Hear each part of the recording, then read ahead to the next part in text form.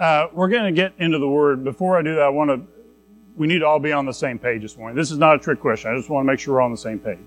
So, if you agree with me, I want you to say amen. When the preacher is preaching, you need to pay attention to what the preacher's saying. Amen? All right, so listen, here's the problem. So, Evan and Allie are here with my grandchild, and he is the handsomest child in the history of the world. All right? But listen. The sermon's important. Don't look at the baby. Look at me, all right? You need to focus on the Word of God this morning. You can see the baby afterwards. I know he's handsome. I get it. He's handsome. But you need to pay attention to the sermon, okay? Romans chapter 2. Dig in together in Romans 2, 17 through 29. If you're visiting, there's a black pew Bible in the rack in front of you, and the page number is in the order of worship this morning. Let's dig into the Word of God together. We're going to look in Romans chapter 2. As you're flipping there, I just wanted to say, you guys have seen this a lot of you all have seen this in the news this week, and I just want to note it just briefly. We're not going to talk about it a long time. But a lot of you all have seen in the news what's going on at Asbury Seminary and the powerful move of God that is going on there.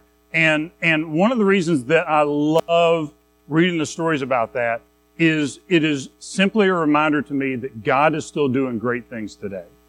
And so as we keep praying for fire from heaven and seeing in our county and in our church a powerful move of the Holy Spirit, when you see things like that, it's so encouraging me to be able to look at it and say, you know what? God's still doing it. God's still doing it. God's still doing it. So we just need to pray for that kind of a powerful move of God here in our church and in our county. So continue to pray.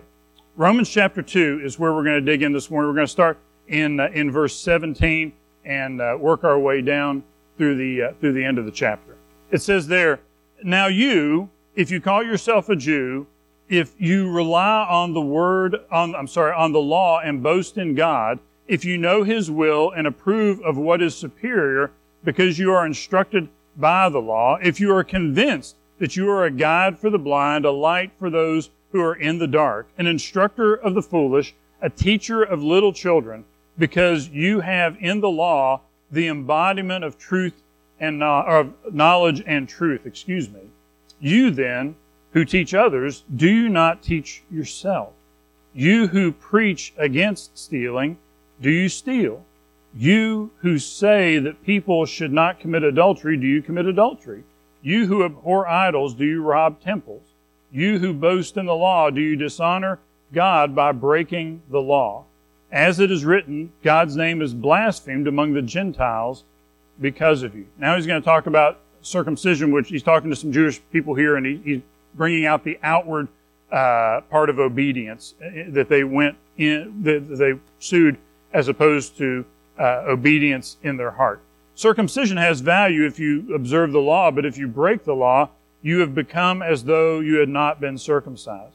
So then, if those who are not circumcised keep the law's requirements, will they not be regarded as though they were circumcised? The one who is not circumcised physically and yet obeys the law will condemn you who, even though you have the written code and circumcision, are a lawbreaker. A person is not a Jew a person is not a Jew who is one only outwardly, nor is circumcision merely outward and physical. No, a person is a Jew who is one inwardly, and circumcision is circumcision of the heart by the Spirit, not by the written code. Such a person's praise is not from other people, but from God. All right, this is a complicated passage, and we need to dig in together in this. If you have your sermon outline this morning, if you're visiting, there's a sermon outline in your bulletin. We want to unpack what he has to say, and it has to do with religious identity and the way that a lot of times we get off track by believing and trusting in the wrong thing.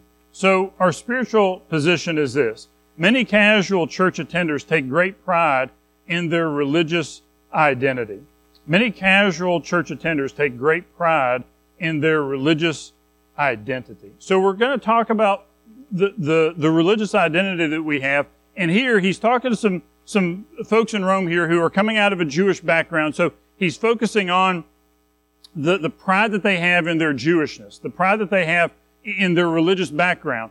And a lot of times we see folks who, even though they're not Jewish folks, they're Gentiles, and maybe let's say they were raised in the Baptist church.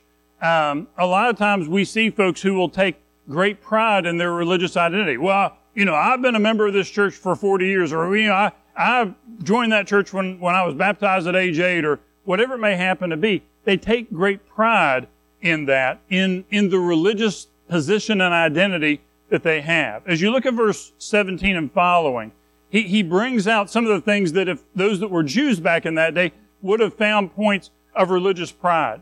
It says, now you who call yourself a Jew, if you rely on the law and boast in God, which is something they did, they relied on the law and they boasted in their position before God. The Jews were God's chosen people. But then he begins to say some things that indicate the level of pride that they had. 18, if you know His will and approve of what is superior, because you are instructed by the law, if you are convinced that you are a guide for the blind and a light for those who are in the dark, an instructor of the foolish, a teacher of little children. As you go down through, they're bringing out all these things that a Jewish person would have great pride in. And the problem is that a lot of times when people do have great pride in, well, I joined this church all those years ago, or I've served this church in so many ways, we're putting pride and we're putting our religious identity in something that ultimately cannot save us. I could stand here today and say, well, I've been a pastor for how many years now? 26 years. I've been a pastor for 26 years now. And so, I know I'm good before God. I am not good before God because I've been a pastor for 26 years. I am good before God because about 35 years ago, I believed in Jesus Christ. And so we need to understand, it's easy to get puffed up with how long we've been a member or how much we've served or what all we've done. But we have to go back, instead of having that pride in that religious identity, we have to go back to the basics, which is all we have is what Jesus did for us. Jesus Christ died on the cross for my sins, and about 35 years ago, I recognized my need for Him. I recognized that I had messed up and I needed what He had for me. And so I asked Him into my life, and everything that has flowed from that has been me just trying to live for Jesus. And the fact that I am a pastor doesn't mean that, God has elevated me in any way to say that religiously I'm a great person now. The only good that is in me is the good that Jesus Christ has put in me.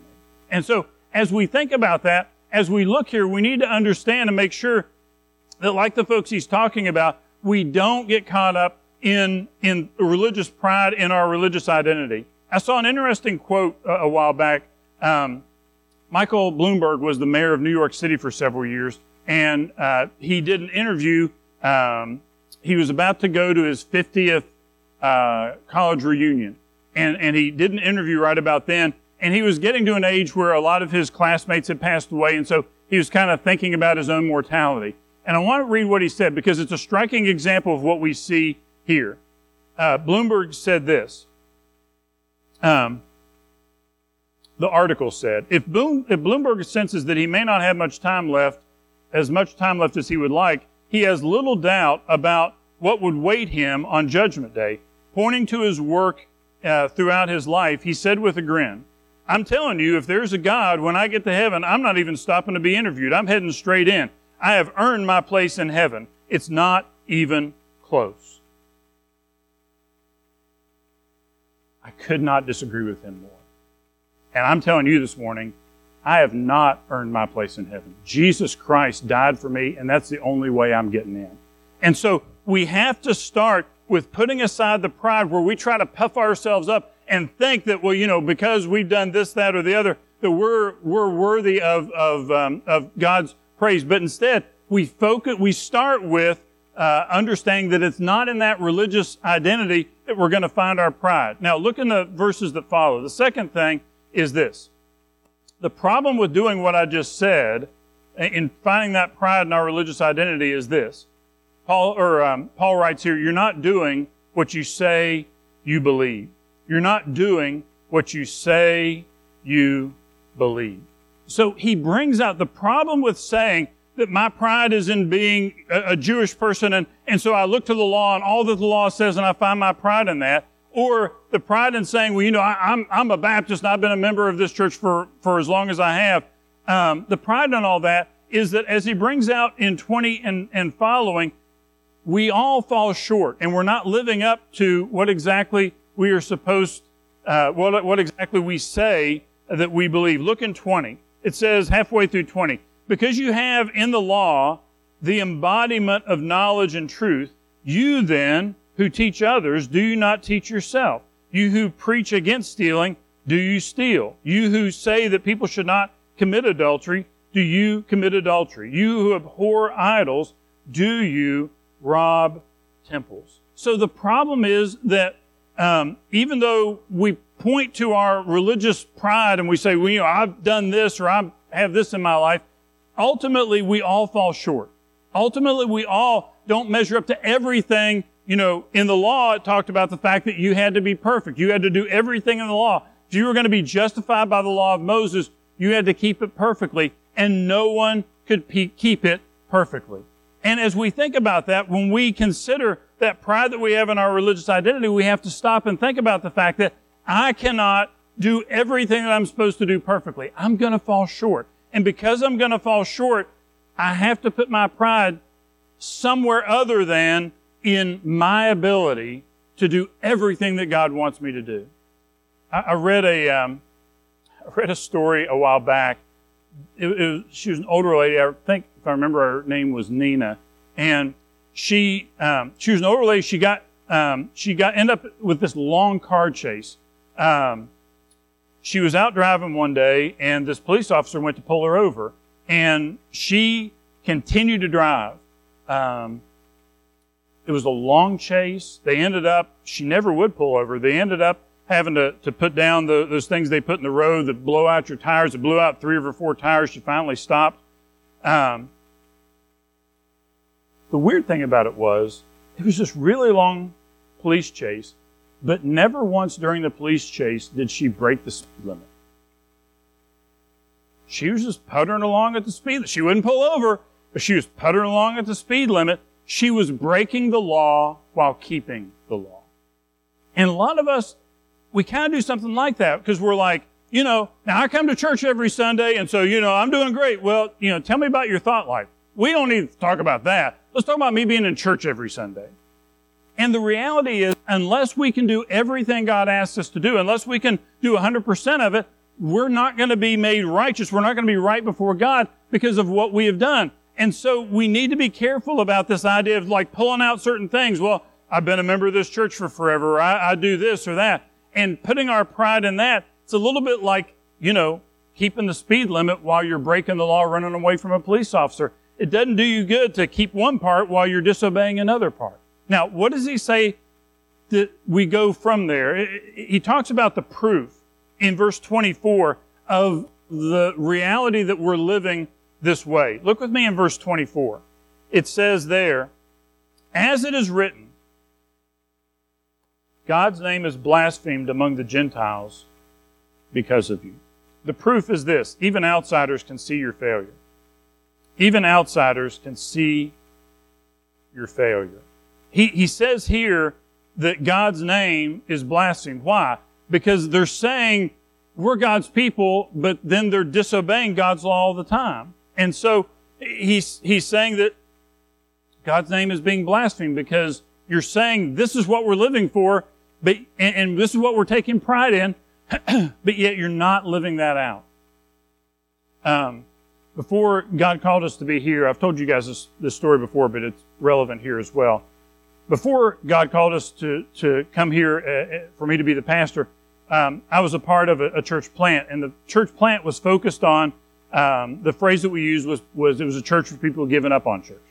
And so we were focused on people who had had a bad experience in church or had some reason to walk away from a traditional church.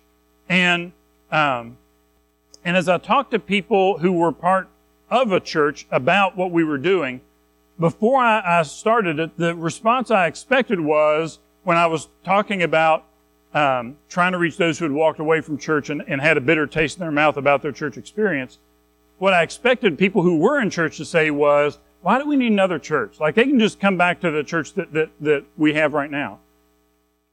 And what I got was completely different. As I would talk to folks, and they were going to church, and I would say, we're trying to start a church for people who have given up on church. who walked away and had bitter experiences. What I got again and again and again, and it broke my heart, was not those that were in a church saying, you shouldn't start that, that's ridiculous. What I got again and again and again was, my brother used to go to church, but then the preacher had an affair, and he was like, I'm not going to be around that hypocrisy, and he walked away. My kids used to go to church, but they saw that the youth leader wasn't living the way that he was supposed to and wasn't taking it seriously, and they were like, if we're not going to take this seriously, then we're not going to do it, and they walked away.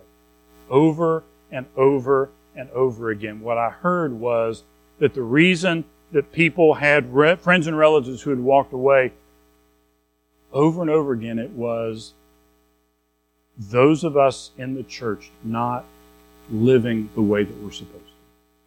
And the hypocrisy of us saying, I've been a member of this church for 50 years. I'm a Christian, and I believe, I'm an example of how great God is, and yet living a life of utter hypocrisy, and they just walk away. Verse 24 brings that out in a powerful way when he says, God's name is blasphemed among the Gentiles because of you. And when other people see our failure, when we claim, I have this great religious identity, and yet our life is completely different from that, the hypocrisy gets us. The hypocrisy gets them again and again and again. The good news is he doesn't quit there, but he tells us the right focus and then how we are to get there. So let's talk about the right focus. The right focus is this. What's inside is what matters. What's inside is what matters. So if it's not about claiming a prideful religious identity, if it's not about trying to lift ourselves up and say that we're great, but instead that just reveals our hypocrisy, what is the plan that is being shared? Look at verse 25. I said when I was reading this passage, the point of circumcision here, he mentions that the point is not really about circumcision. The point is, here's an outward sign of obedience that the Jewish people did. They would circumcise their babies, and that was an outward symbol of obedience.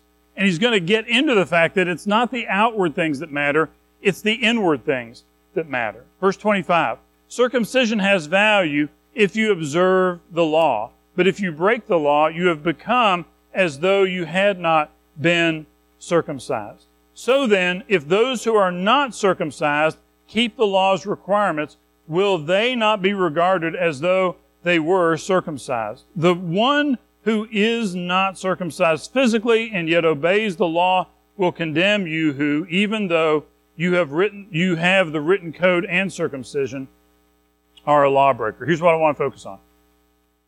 A person is not a Jew who is a person is not a Jew who is one only outwardly, nor is circumcision merely outward and physical. No, a person is a Jew who is one inwardly. So, as you look at 28 and 29, we need to think about the way that we, in a lot of circles, kind of identify what it means to be a good Baptist or what it means to be a good Christian. And a lot of times the way that we do that are outward things. Well, I've got me a big thick Bible and I have it under my arm, and when I walk into church on Sunday morning, I have me a nice big thick Bible. That's an outward thing. Or, I put on a nice pair of clothes and a nice suit or dress on Sunday morning, and I go to church, so I'm there in church on Sunday morning. Or I've got a fish bumper sticker on the back of my car, or whatever it is. A lot of times we talk about those outward things, and it's not that owning a Bible is wrong. It's certainly not that being in church is wrong. It's not that having a fish bumper sticker on the back of your car is wrong. But the point he's making here is that what Christianity is about, what following Jesus is about, is not about those outward things where we have these outward symbols where my heart is left untouched, but I have all these outward things so I look like somebody who loves God. The point is not for me to look like somebody who loves God. The point is for me to become somebody who loves God. The point is not for me to come together and to say, we all gather together and we say, Jesus is great, and we say that outwardly. What's supposed to happen is that in the depths of my heart, in how I live my life, and how every day that I walk, and the priorities that I have, and the focus that I have, and what I think is more important, that in all those things, Jesus Christ is the most important thing in my heart. Now here's the problem. It's really easy to fake being a Christian. I mean, get you a nice thick Bible and show up to church on Sunday morning, and you learn, okay, now we stand up at this point and we sit down at this point, and if you really want to make them impress, call the guy's brother and call the girl's sister, and everybody will think, you really know what you're doing.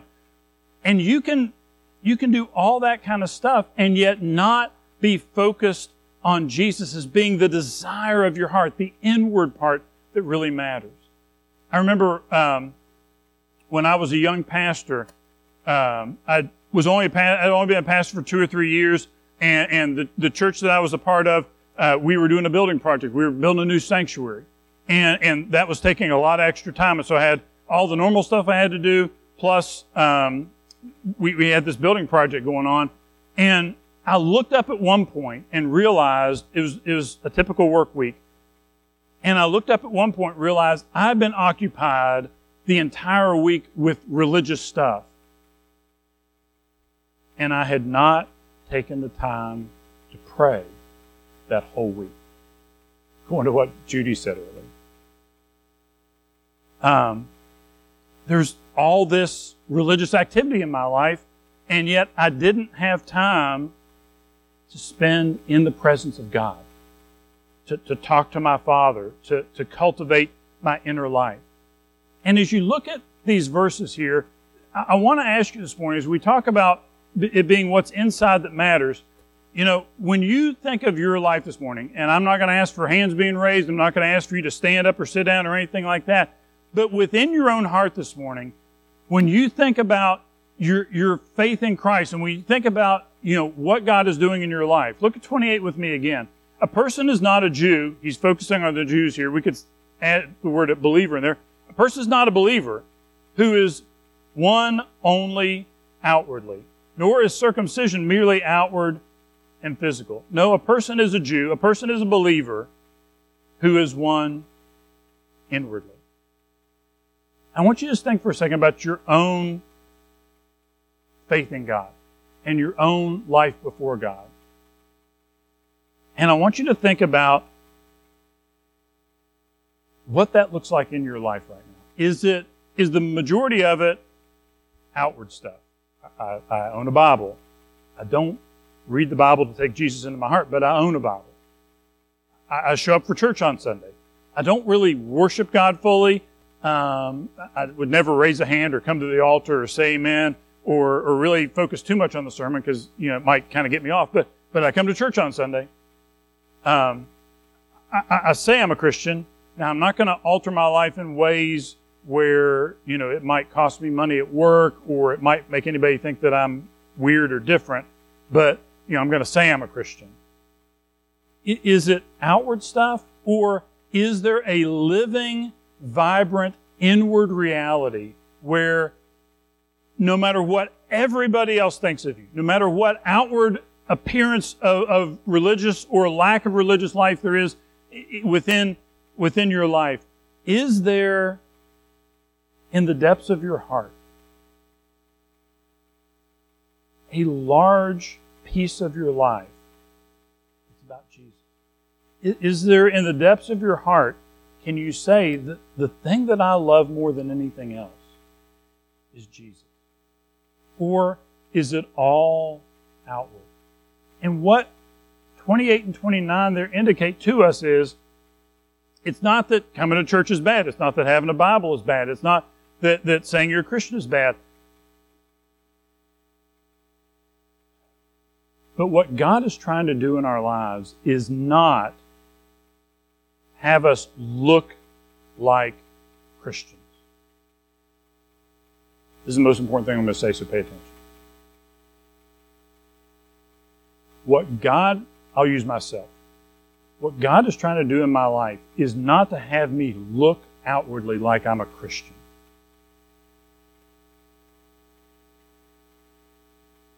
What God is trying to do in my life is to inwardly make me like Jesus. To have His compassion and to have His priorities and to have the love for people that He had and to have the love of God that He had. And the goal is not for me to get to the end of my life and for all of you to look at my life and say, man, he was a good believer. You know, he got up and preached every Sunday morning and you know, he carried around a Bible. It's not about the outward things. The goal is for me to stand before God someday and say, let's say if I die today, 35 years ago, Jim, you accepted Jesus Christ, and I'm so glad that you did. And as I look in your heart over those last 35 years, you became so much more like Jesus. That's the goal. Because Jesus is the most incredible person who's ever existed.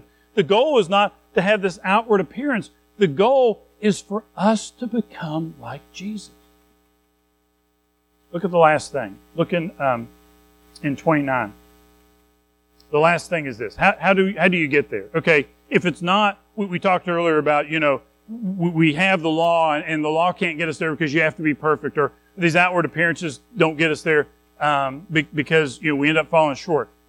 29 gives us how we get there. And that's important because he doesn't want to leave us in the dark or feeling as though we can't do anything. How do we get there? A changed heart through the Holy Spirit. A changed heart through the Holy Spirit. Look at the rest of 29. This is really insightful as a spiritual truth. It says, and circumcision is circumcision of the heart by the who? Spirit. By the Spirit. Not by the written code. Such a person's praise is not from other people, but from God. So what we see there is that as we receive Christ in, what He will do then is He comes in and changes our heart. And as we have a changed heart, He then empowers us as we go forward through the power of the Holy Spirit. It's not us trying to earn it ourselves. It's not us trying to say that we're great in and of ourselves, but it is the power of the Holy Spirit bringing about those changes. So to go back over here, if my life is better and I'm more like Christ now than I was 35 years ago, I don't look at that and say, well, you know, you guys should be impressed with me because I'm obviously really impressive and my religious identity is that I'm a Christian and look at how great I am. If I am more like Jesus today than I was 35 years ago, what do I say? I don't say it's because of how great I am. This is what I say. It's because of how great Jesus was in saving me and how powerful the Holy Spirit is in changing my life every day.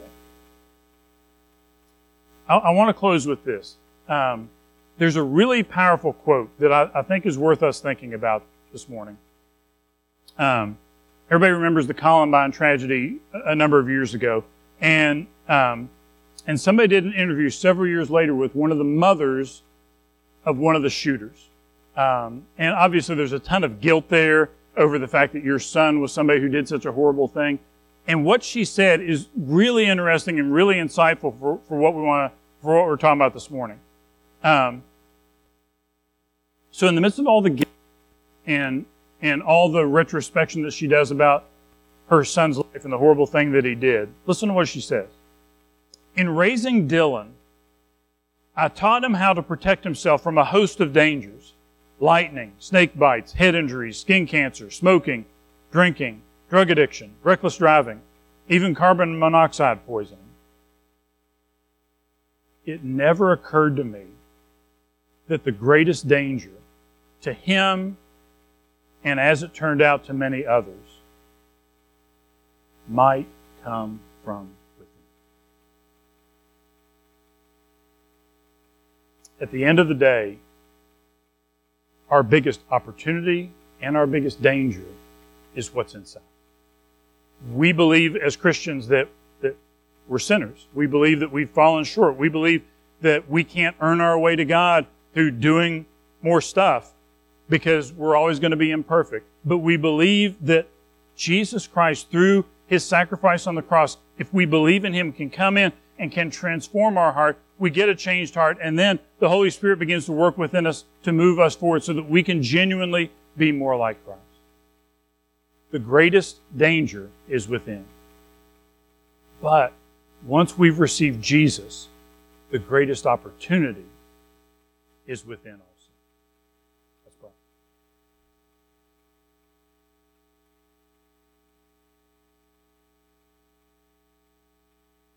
Father, I thank you this morning that you've given us the direction to go. That you give us a way to not just look like we know what we're doing or look like we have some religiosity, but that you want to change us into beings who are like you. Your love, your grace, your mercy, your joy. I pray this morning that we would recognize the opportunity to be changed from the inside. I pray in Jesus' name.